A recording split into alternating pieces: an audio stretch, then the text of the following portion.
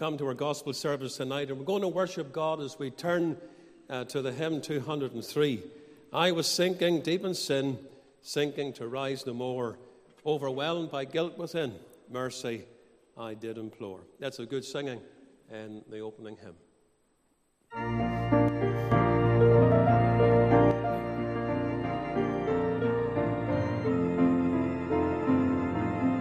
Let's stand as we sing.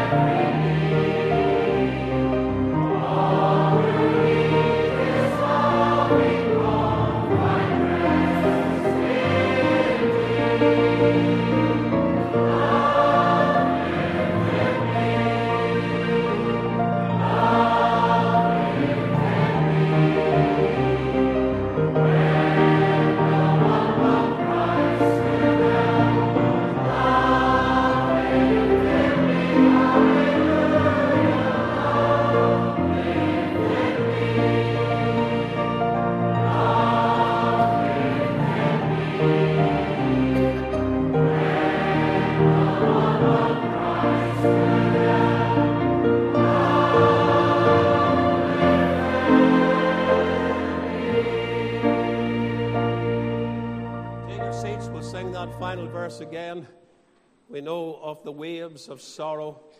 We know something about that. We know of the distress. Some of you folks have been in, some of our congregation, they're in that tonight.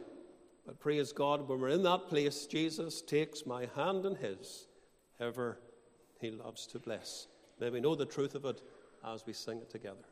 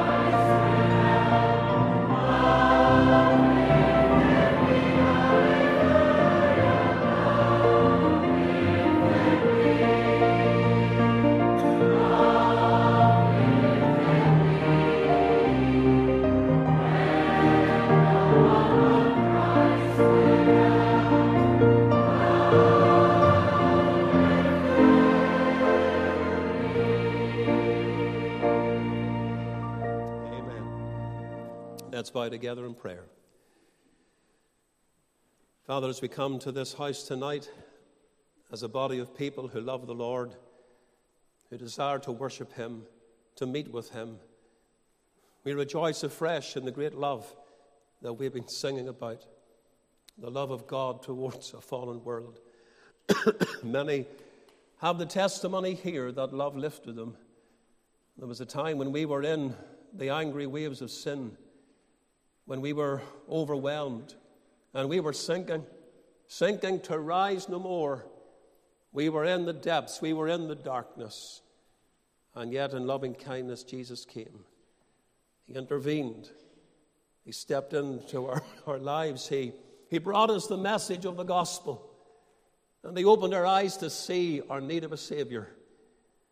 And that day that we turned in faith to him and were saved by grace, love lifted us from our sin and from the consequences of sin that we deserved, and lifted us on to the rock, Christ Jesus.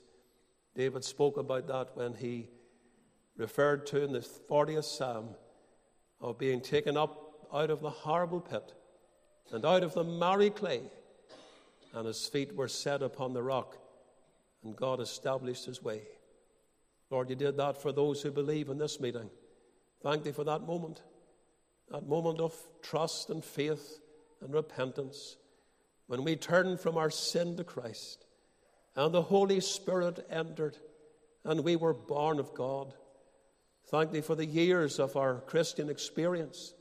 Thank thee, Lord, we've been rejoicing today in the man that was saved exactly 3 years ago, and it's 3 years on, and the Lord has kept him and blessed him and helped him. And Lord, you've done that for all of your truly blood-bought people. For you're a God that not only saves, but you keep. You keep us from falling. And one day you'll present us faultless before the throne of heavenly grace. What a day that will be, when in victory we shall enter through the gates of the New Jerusalem, washed in the blood of the Lamb and saved by sovereign grace, to stand in the immediate presence of our God, singing the praises of the Lord, as those right now gathered around that celestial throne sing, and sing in a way that we could never hope to sing on earth. Oh, we love to sing. We love to rejoice. We praise the Lord tonight in every song that is in our heart and upon our lips. But one day we're going to sing in a way that we've never done before, and what a joyful time that will be. Lord, save the lost. Remember those that are perishing in sin, those that are sinking. Oh, Lord, we cry in Jesus' name that you'll lift them. Lift them tonight. Peter was sinking in the physical sense in that sea, and he cried out, Lord, save me. And Lord, those that are sinking in sin need to cry out something similar. Lord, save me. And we know that when they do cry, the Lord will stretch forth his hand, and he will pluck them as a brand from the burning. He will lift them from the angry waves, and he will set them free. Do it tonight, Lord. Bless the dedication. Thank thee for children born into this church, raised up, taught of the Lord, instructed. Thank thee for teachers that love them, that teach them in Sunday school. Think of Tuesday night meetings as well as the gospel is proclaimed. Thank thee for all that this church does to reach the upcoming generation, and the good seed of the gospel being planted. Thank thee for a godly home into which little Noah has been born, giving every opportunity for him to come to a knowledge of the truth and to the light of the gospel. May it be so early in life. Save him and keep him by the power of Almighty God. And do remember the sick. We're thinking tonight of Peter, and he's been upon our minds so many of these days in prayer. And Lord, you've stepped in and you've answered prayer, and there's a measure of improvement, and we rejoice in that. May it continue. And remember the others, Wesley and Ivor, and we think of Maud too. We commit them in love to thee. Standing somewhere in the shadow, praise God they'll find Jesus, the one who cares and understands. So hear our prayers tonight for Jesus' sake. Amen. When we have a dedication, we ask the parents to choose the hymn, and the hymn has been chosen, selected, I hope I've got it right, 695.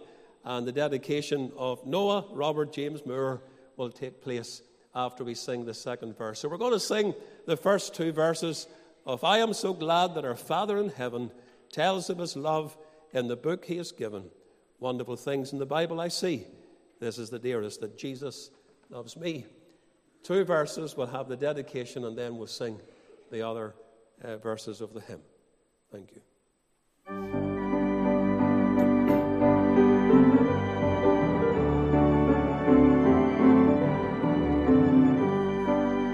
Let's all rise to our feet.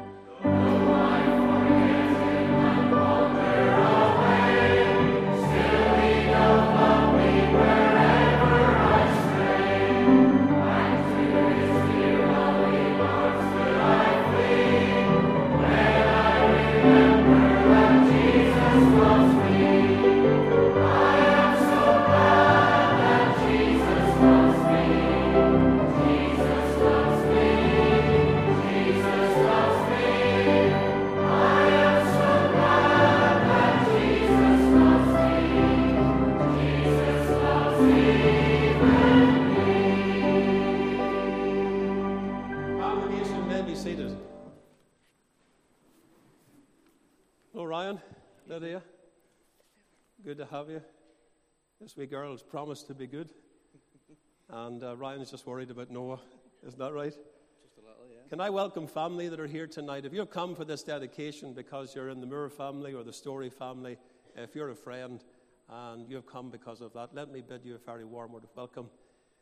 What we do at a dedication is we read the Scriptures. We always read a passage in the Old Testament that reminds us of a mother and father that presented their child to the Lord publicly in God's house. And then we turn to the beautiful story of Christ on earth in Mark chapter 10, where he takes up the little ones in his arms. Christ puts his hands upon them and he blesses them. And that's what we want tonight. And really, as we do this, these parents are presenting their child publicly so that the Lord will bless their child. And as they seek by his grace to bring this little one up in the fear and admonition of God, that early in life he'll seek the Lord. And the congregation too, as you look up here and you see the little one, we want you to take Noah upon your heart and pray for him and the other children of this church, that the Lord will bless them with his great blessings. First of all, we read in Samuel 1 and verse 20 to 24. Wherefore it came to pass, when the time was come about after Hannah had conceived, that she bare a son, and called his name Samuel, saying, Because I have asked him of the Lord. And the man Elkanah and all his house went up to offer unto the Lord the yearly sacrifice in his vow. But Hannah went not up, for she said unto her husband, I will not go up until the child be weaned, and then I will bring him, that he may appear before the Lord, and there abide forever. And Elkanah her husband said unto her, Do what seemeth thee good. Tarry until thou have weaned him. Only the Lord establish his word. So the woman abode, gave her son suck until she weaned him.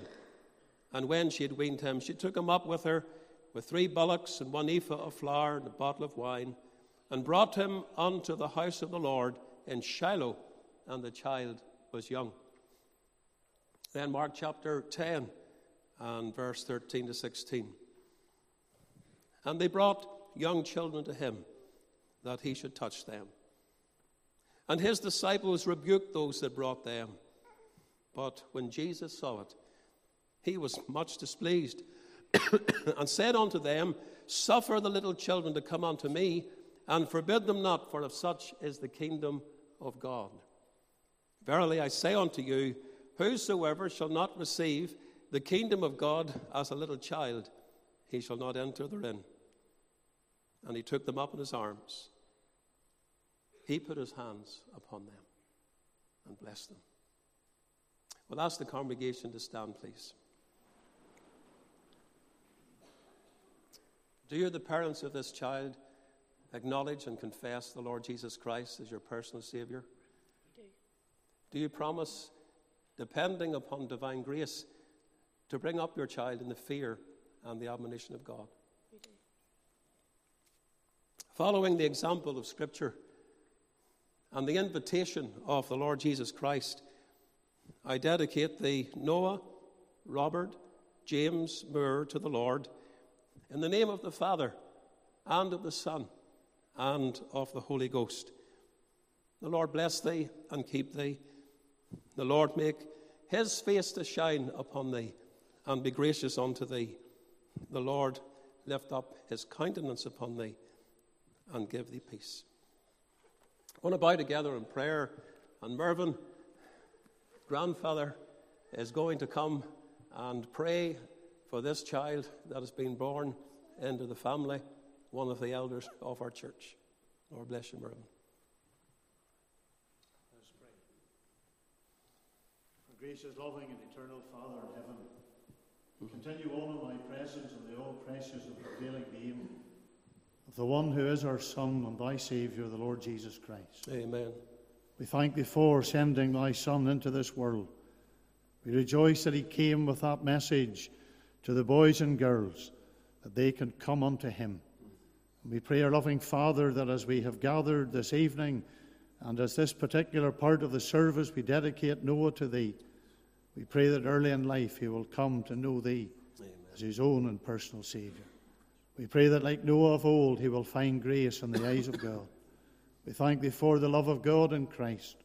And our loving Father, we do rejoice that there is a message to proclaim tonight, and it is the message that Jesus still loves men and women and boys and girls. I am so glad that our Father in heaven tells of his love in the book that he has given.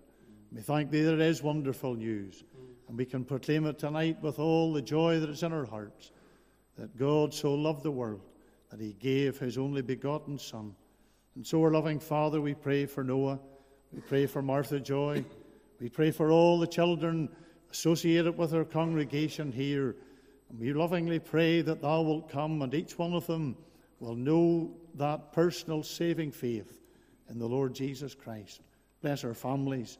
You know all the needs and the burdens that each family carries tonight. But we thank thee that casting all our care upon thee, thou dost care for us. Bless Lydia and Ryan. We pray that as a family they will continue to prove the sufficiency of thy grace, the nearness of thy presence. And loving Father, we pray like Noah, we may all rejoice in the knowledge of household salvation. Father, the desire of our hearts tonight above everything else in this world is that each one of our family will be safely gathered in, rejoicing in the joy of thy salvation. Continue with us in the service tonight. We thank thee for all who've come. And we pray, our Father in heaven, that thou will be pleased to presence thyself with us. For we ask these things in the Saviour's name. Amen. Amen. Thank you, Mervyn. You know, I'll say something about Noah later, something that is in my heart about this child as we look at the Scriptures. But Noah has one of the greatest blessings, and that is to be born into a Christian family. And I know that Ryan and Lydia will bring up their children in the right way, will direct them from knee high, and on the mother's knee and father's knee too, taught the Scriptures. And as they come to the house of God and they're taught in Sunday school and in the house of God, it is our prayer that they'll seek the Lord, call upon his name, know Christ. You both did very well. You did well. And Noah was excellent. We're going to sing the rest of the hymn. Verse 3, Jesus loves me and I know I love him. Thank you. Jesus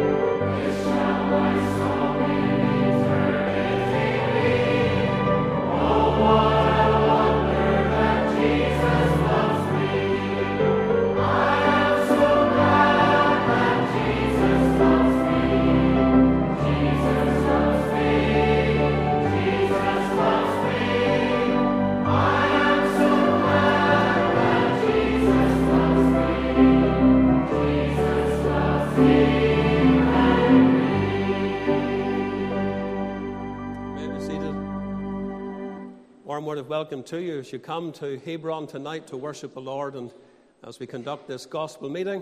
And as I said earlier, if you're with the family, lovely to see you. And refreshments will be served, maybe a little bit more than what we normally have. There's a good smell out there, and you're welcome to stay for a wee time of friendship and fellowship together. We trust that you can. A few announcements to make. Wednesday, there's a school management committee meeting at 7, followed by our monthly committee meeting at 8 o'clock. Thursday is our midweek for Bible study, prayer and fellowship. You're invited to that. Friday, the youth fellowship gets underway again at 8 o'clock after the busy time that we've had with the missionary weekend and the week of prayer. Now the fellowship is back, and I've been asked to speak to the young people. Young people, we appeal for you to come. This is your meeting, and we trust that you will be there. Saturday in the centre of the town, 11 o'clock, our open-air work will take place. Then on the Lord's Day, the prayer meeting, 8 o'clock, Sunday school, 10:30, Bible class at 11:15, worship service, 12 noon, and the gospel meeting then at 7 o'clock. Want to remind our children's workers particularly that Youth Challenge recommences on the last Tuesday of the month. That's the 31st of January. The previous week, the 24th, we'll be going on outreach round the doors to invite the children in.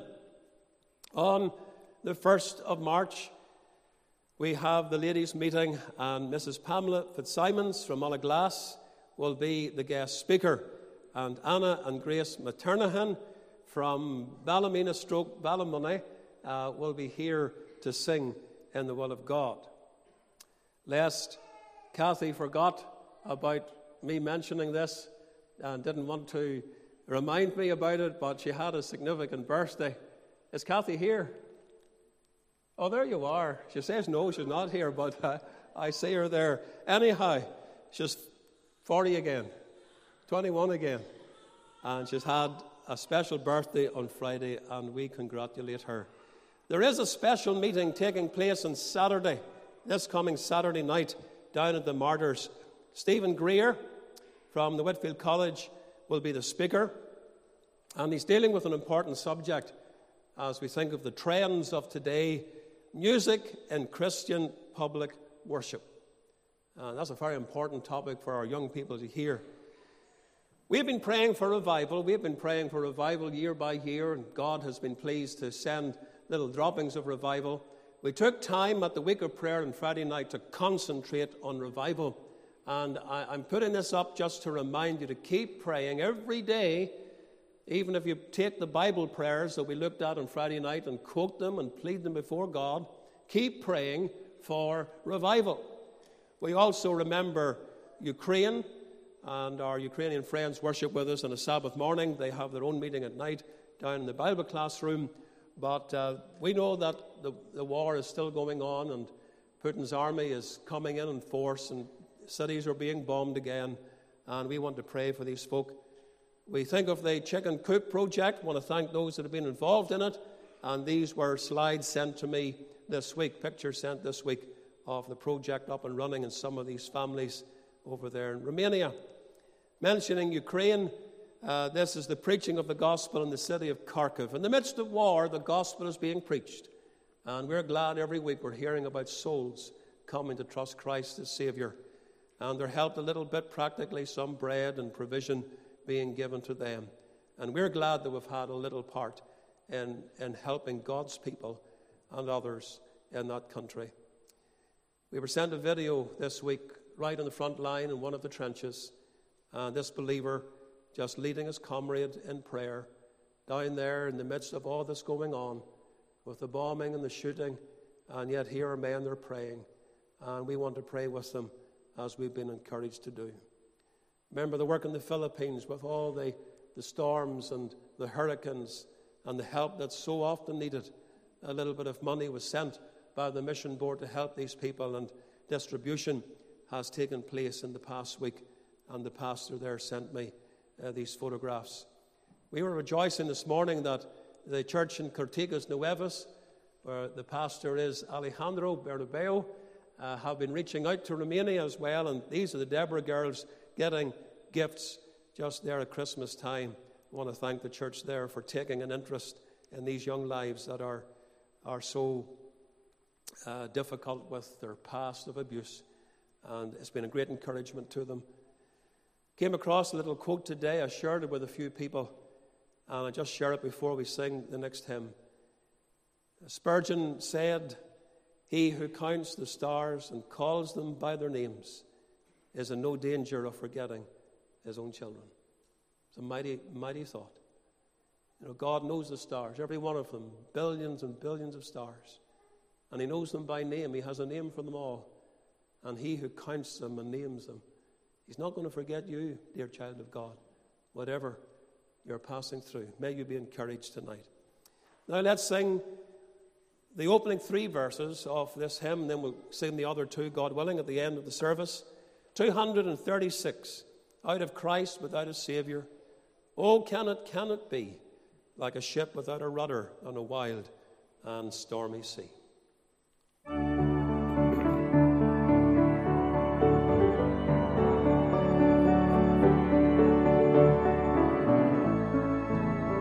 Let's rise to our feet as we sing.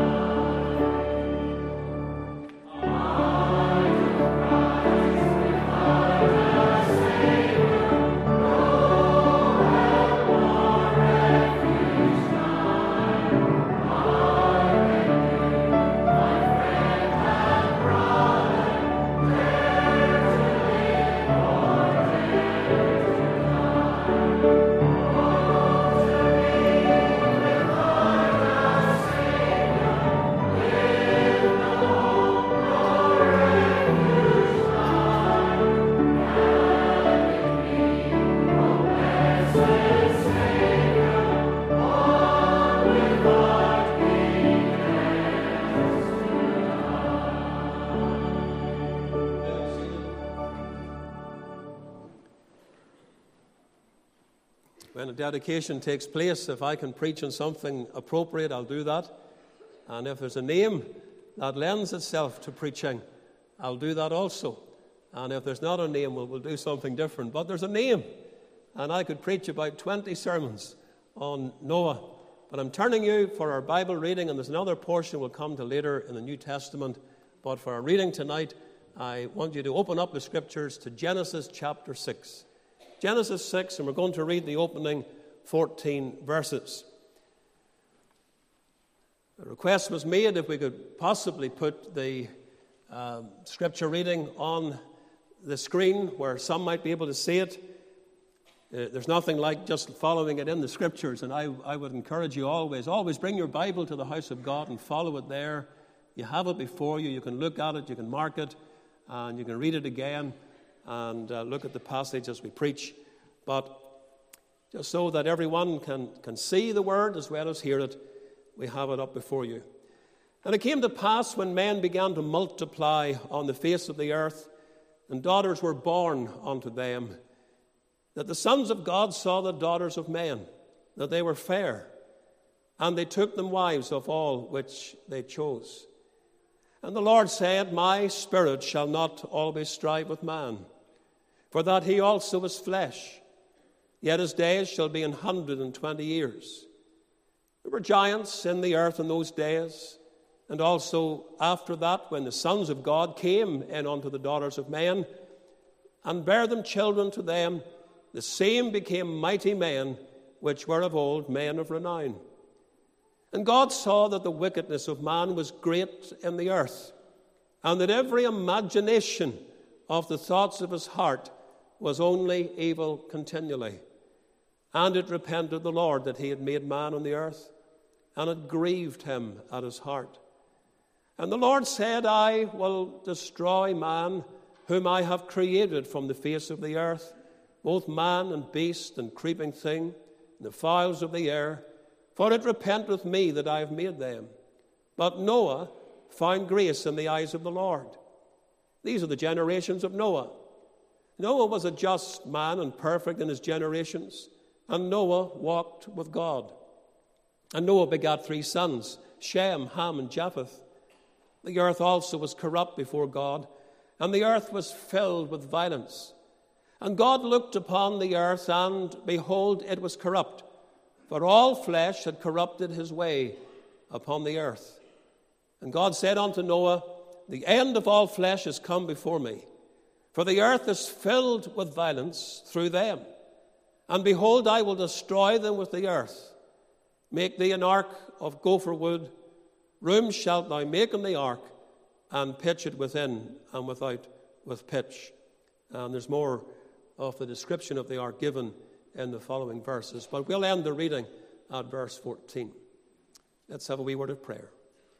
Heavenly Father, in Jesus' name, as we linger on in your presence, as we rejoice in even the health and strength that permits us to be here, we pray that you'll help us mentally and in our hearts tonight just to settle down before God, for that's where we are, and to sit up and listen to his word. We pray that you will take the scriptures of truth and write them upon every heart, and back home your word to the hearts of all that are here by the ministry of the Spirit of God. And Lord, fill me now with God the Holy Spirit. Give me utterances in the Spirit, and help me to preach and present the gospel in Jesus' precious name. Amen. I'm going to think tonight about lessons from Noah's day. Very appropriate.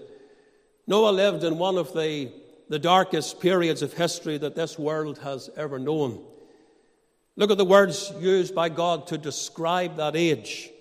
We've read some of them tonight. Wickedness, evil, corrupt, and violence. So widespread was the evil right across the face of the earth that God said all flesh had corrupted his way upon the earth. And so wicked and irreparable was the corruption that mankind was beyond rescue, beyond recovery, and beyond redemption. So God purposed to destroy the entire population of the world in a global flood.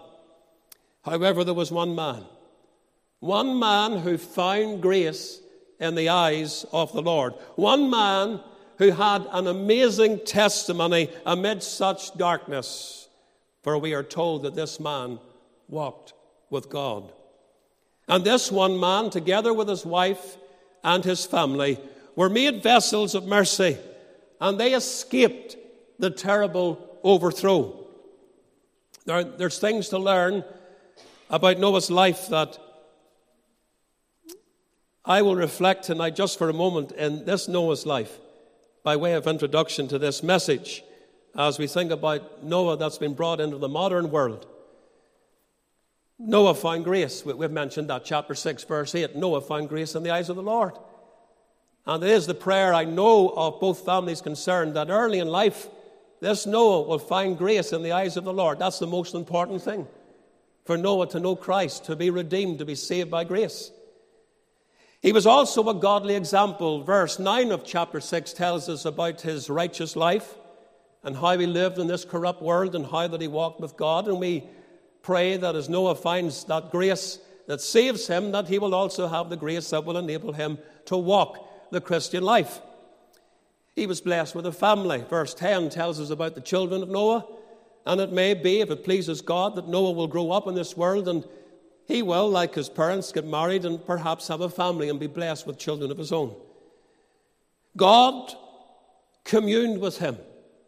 We have that from verse 13, where the Lord speaks to Noah and talks to him about what he's going to do on the earth and gives him the instructions concerning the place of safety, the ark that was to be built, in which he would find a safe refuge.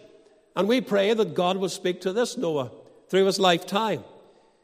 God also entered into a covenant relationship with Noah, as we go on to read in verse 18 of chapter 6.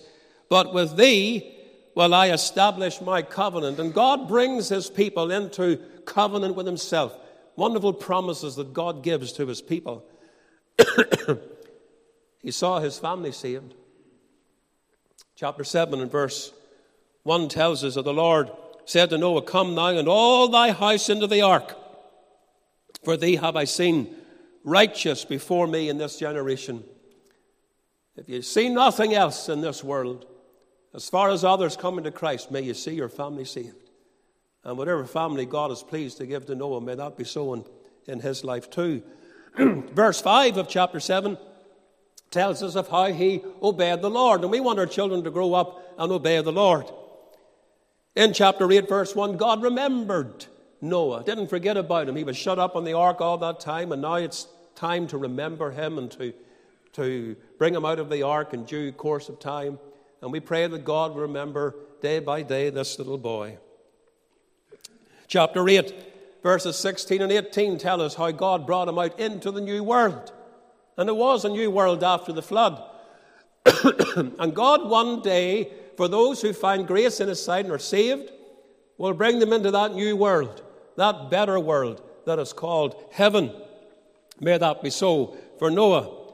In chapter 8, verse 20, we find that he worshipped God on the basis of the blood.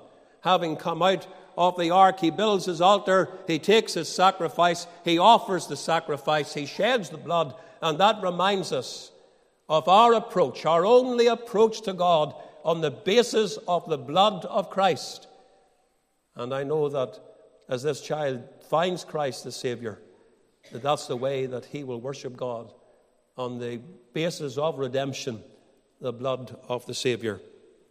And just maybe to finish chapter 9, verse 1, God blessed him. And we've already pronounced the Aaronic blessing upon Noah. May God bless Noah as he grows up. May these characteristics be found in his life. Now it was a dark day when Noah lived. We're told about this in chapter 6 and verse 5.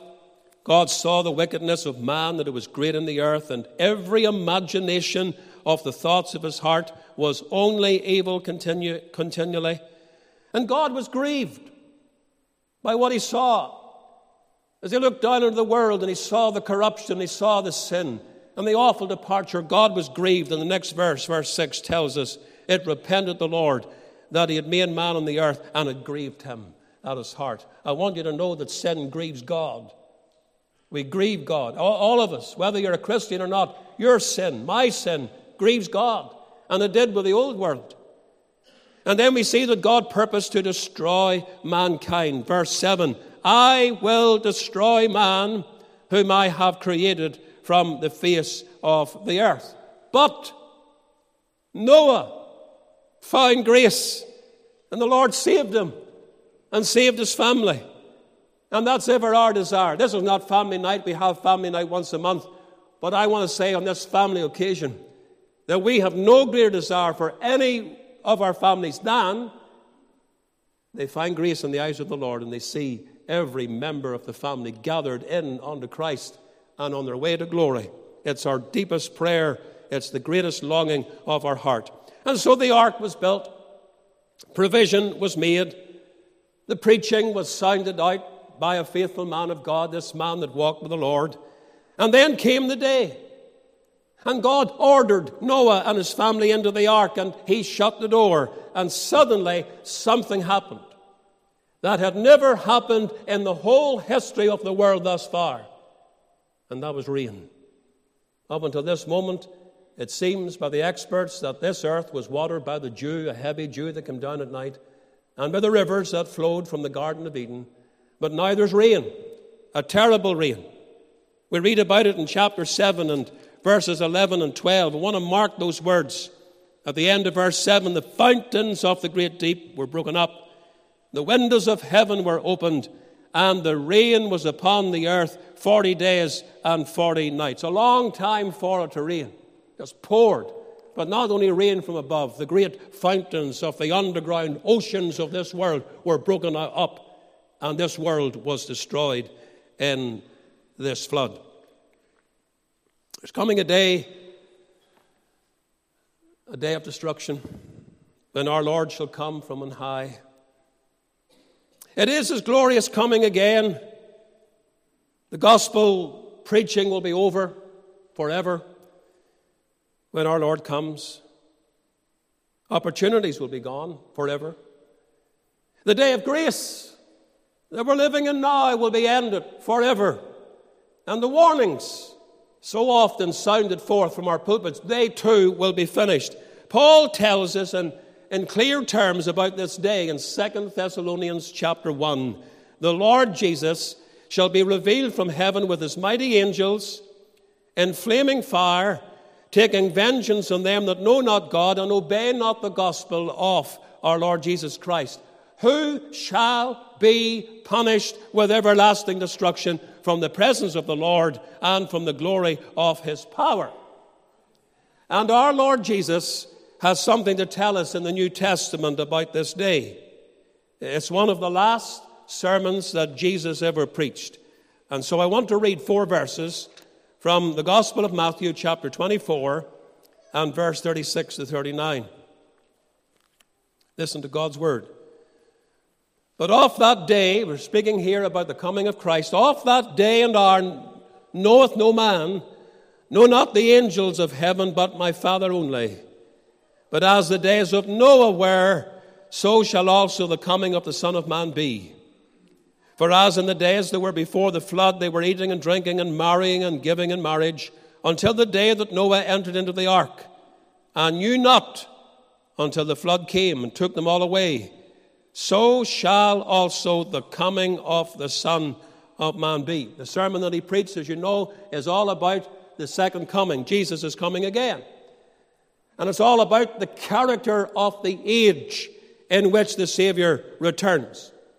And then the Lord declares His indisputable and sudden and unexpected coming. When all those prophecies have been fulfilled that the Lord speaks about, then Jesus will come again. And there's lessons to learn. Because as it was in the days of Noah, so shall it also be in the days when the Son of Man cometh. And we want to learn them well. And I want to mark them just quickly with you in the close of this service tonight. First of all, there is the comparison that the Savior makes. But as the days of Noah were, so shall also the coming of the Son of Man be. Our Lord takes His audience, primarily His disciples and maybe a few others, back to Noah's time. Nearly 2,500 years previously. He highlights one of the well-known and often taught stories of ancient history when God destroyed the old world with a flood, a universal, catastrophic flood. It was sudden, it was solemn, it was a serious judgment that fell upon wicked sinners. In Christ's sermon, He has been emphasizing that a similar day is coming. A judgment that would be ushered in by His glorious return to this earth. He will speak in His solemn message about a fearful day of separation. In fact, He emphasizes that in the sermon. 2 in a field, the one taken, the other left. 2 working at a mill, the one taken, the other left. And then the second part of the sermon, which is chapter 25, gives us 3 parables, all illustrating this fact, separation. There's going to be an awful day of separation, men and women, when Jesus comes again. The 10 virgins, 5 wise and 5 foolish, separation. The talents, parable of the talents. The faithful stewards and the unfaithful stewards, going to be separated forever. The parable of the sheep and the goats. The shepherd is coming to divide the sheep from the goats, the saved from the unsaved. 2 of the most solemn verses in this sermon, and probably anywhere in the Bible, are here in chapter 25, verse 41 and 46. Then shall he say unto them on the left hand, Depart from me, ye cursed, into everlasting fire, prepared for the devil and his angels. And in verse 46, these shall go away into everlasting punishment. The world of the ungodly will never be destroyed again by a universal flood as it was in Noah's day. But Jesus speaks about a more solemn, eternal destruction that he calls here everlasting fire and everlasting destruction. Not my words, but the words of Christ. As he speaks about such things, he tells the congregation that day, about the character of that day, what it's going to be like in that time, how that it's going to be very similar to Noah's day. Those days were days of immorality. Those days were days of wickedness and days of violence. Those 3 things were very prominent. Immorality, wickedness, and violence. It's not hard to see that these things are prevalent today in the age in which we live. Our society is steeped in immorality. Everywhere we look, we see the sins of the flesh, sexual lust, carnal acts of immorality. It is so widespread it has become the norm and even accepted by the world in general. It is so dark and deep. However, it is not acceptable with a holy God. I want you to know that tonight. He declares, and he uses a word called whoremongers. And that's a word that describes all the kinds of immorality that we see in the world. And he says, whoremongers shall have their part in the lake which burneth with fire and brimstone, which is the second death. And the great apostle Paul told the Christians who lived in the immoral city of Corinth that sinners who were fornicators and adulterers would not inherit the kingdom of God. They would be shut out of heaven forever. Immorality. Wickedness. Wickedness is also the character of this present age. According to Webster's Bible Dictionary, wickedness can be described as evil in principle or practice, deviating from morality, contrary to the moral or divine law, addicted to vice or sin, sinful, immoral, profligate. And in just simple, general terms, that word wickedness is referring to lawlessness. We're living in a day of wickedness. We're living in a day when men live without law, without the law of God particularly. I know the laws of men are broken, but more importantly, the laws of God, the commandments that God has given, this holy God has given, they are constantly being broken. And so we look out there into the world and we see wickedness, we see lawlessness. The third one is violence. So prevalent in Noah's time. And I don't need to remind you about the violence that is in this world. Not only domestic violence and violence in society, but look at the wars. Most of you have lived long enough to know about the wars in this world over the past 30 years or so. And not least what's happening in Ukraine today. Wars and rumors of wars, Jesus said. It's going to be in this day just like it was in Noah's day. So there is this comparison that Jesus makes. But then secondly, there is the considerations which the Savior highlights. It says they were eating and drinking and marrying and giving in marriage.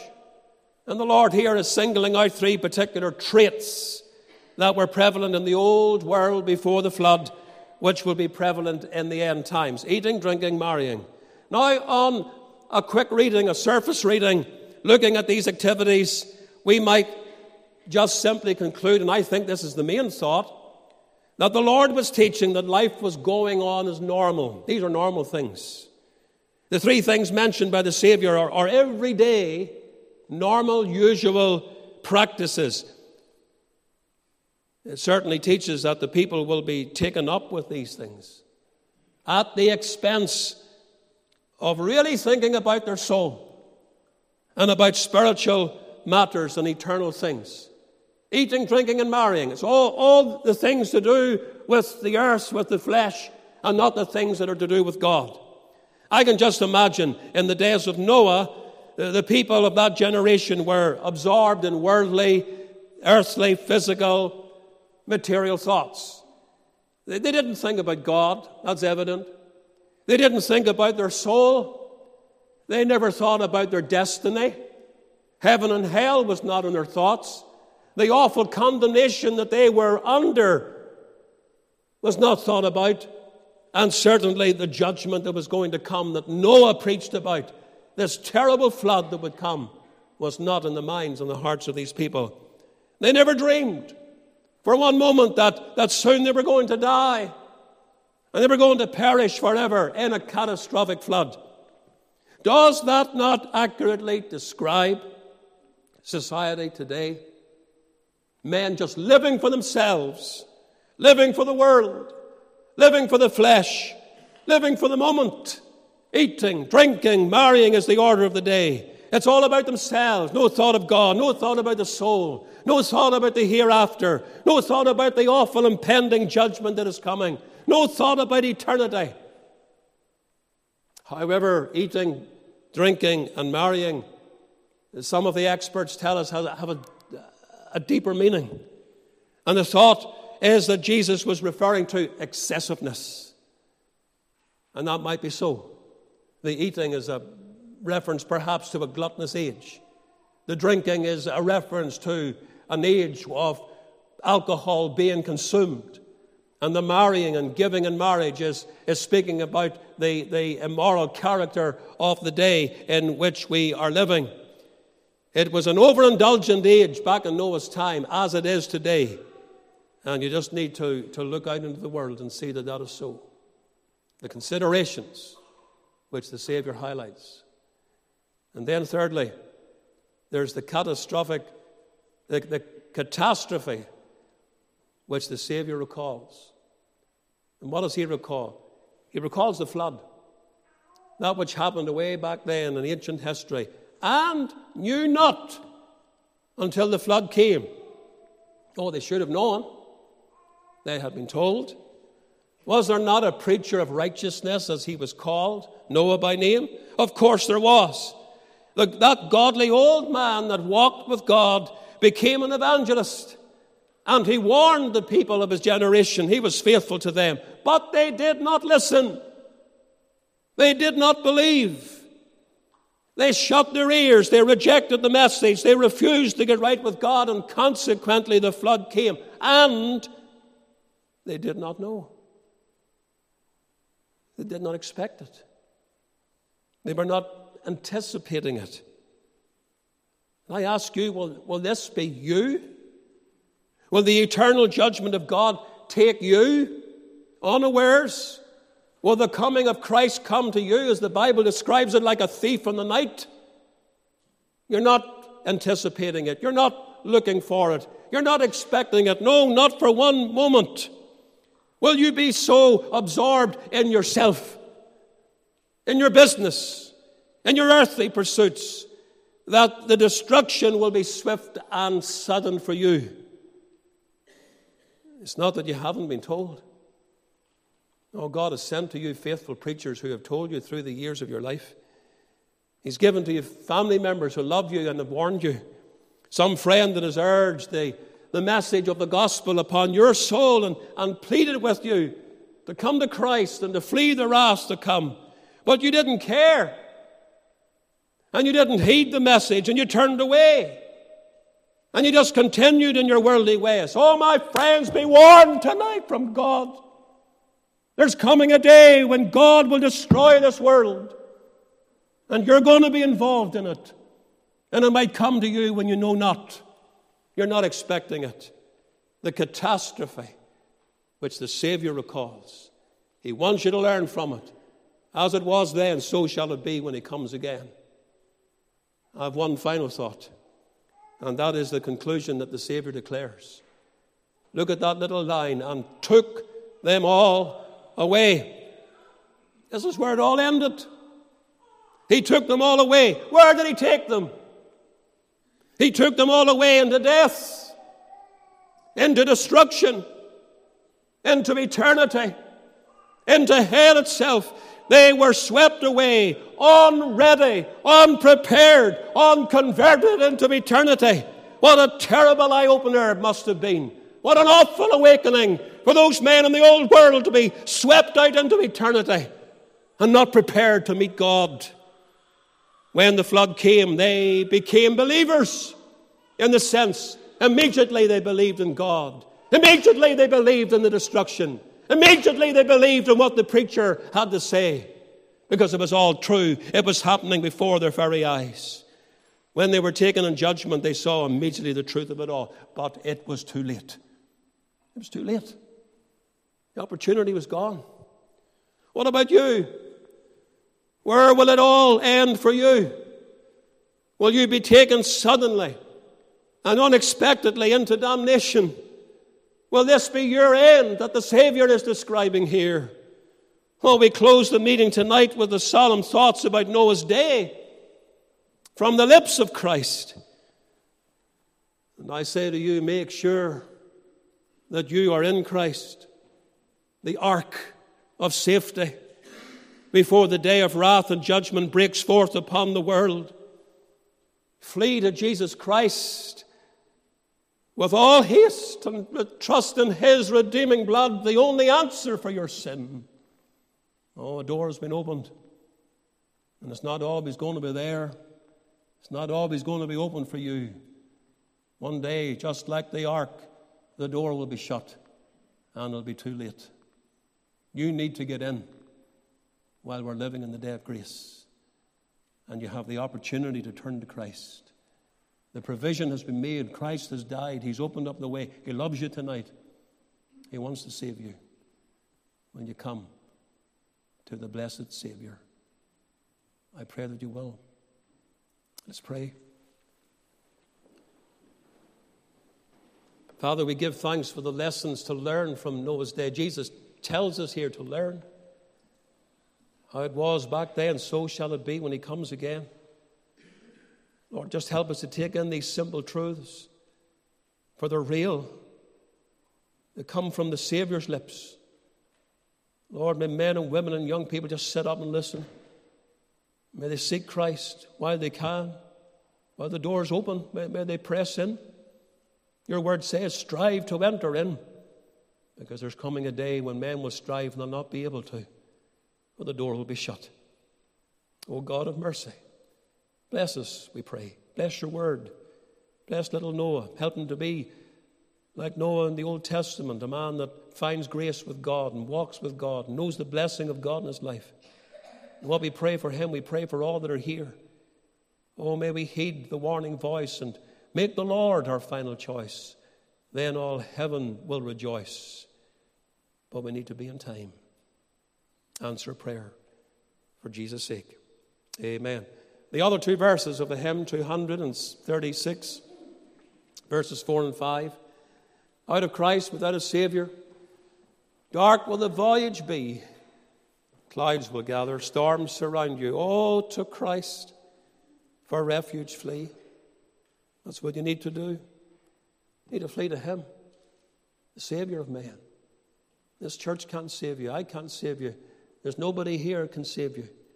Nobody in your family that can save you. Only Jesus can save you. You need to flee to him for this refuge. May you do it tonight. Let's sing these final two verses, please.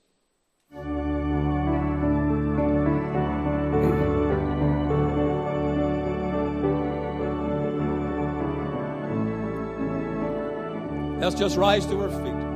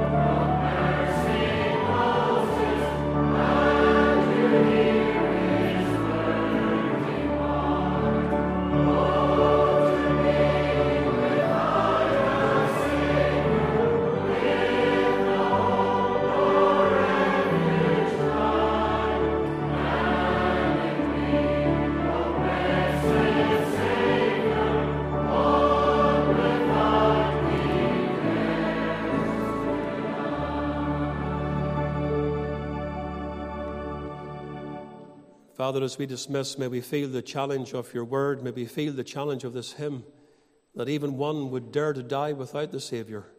May they flee to the Lord Jesus tonight, get underneath the covering of his blood. May they get into the ark of refuge and know what it is to be safe from the terrible storm of the wrath of God that will burst forth upon this world one day. We pray that you will take us home safely tonight. Bless the fellowship time, bless the food to our bodies, but Lord, bless your word to our souls. And may action be taken and may decisions be made that will bring sinners to Christ, in whose name we pray. Amen and amen.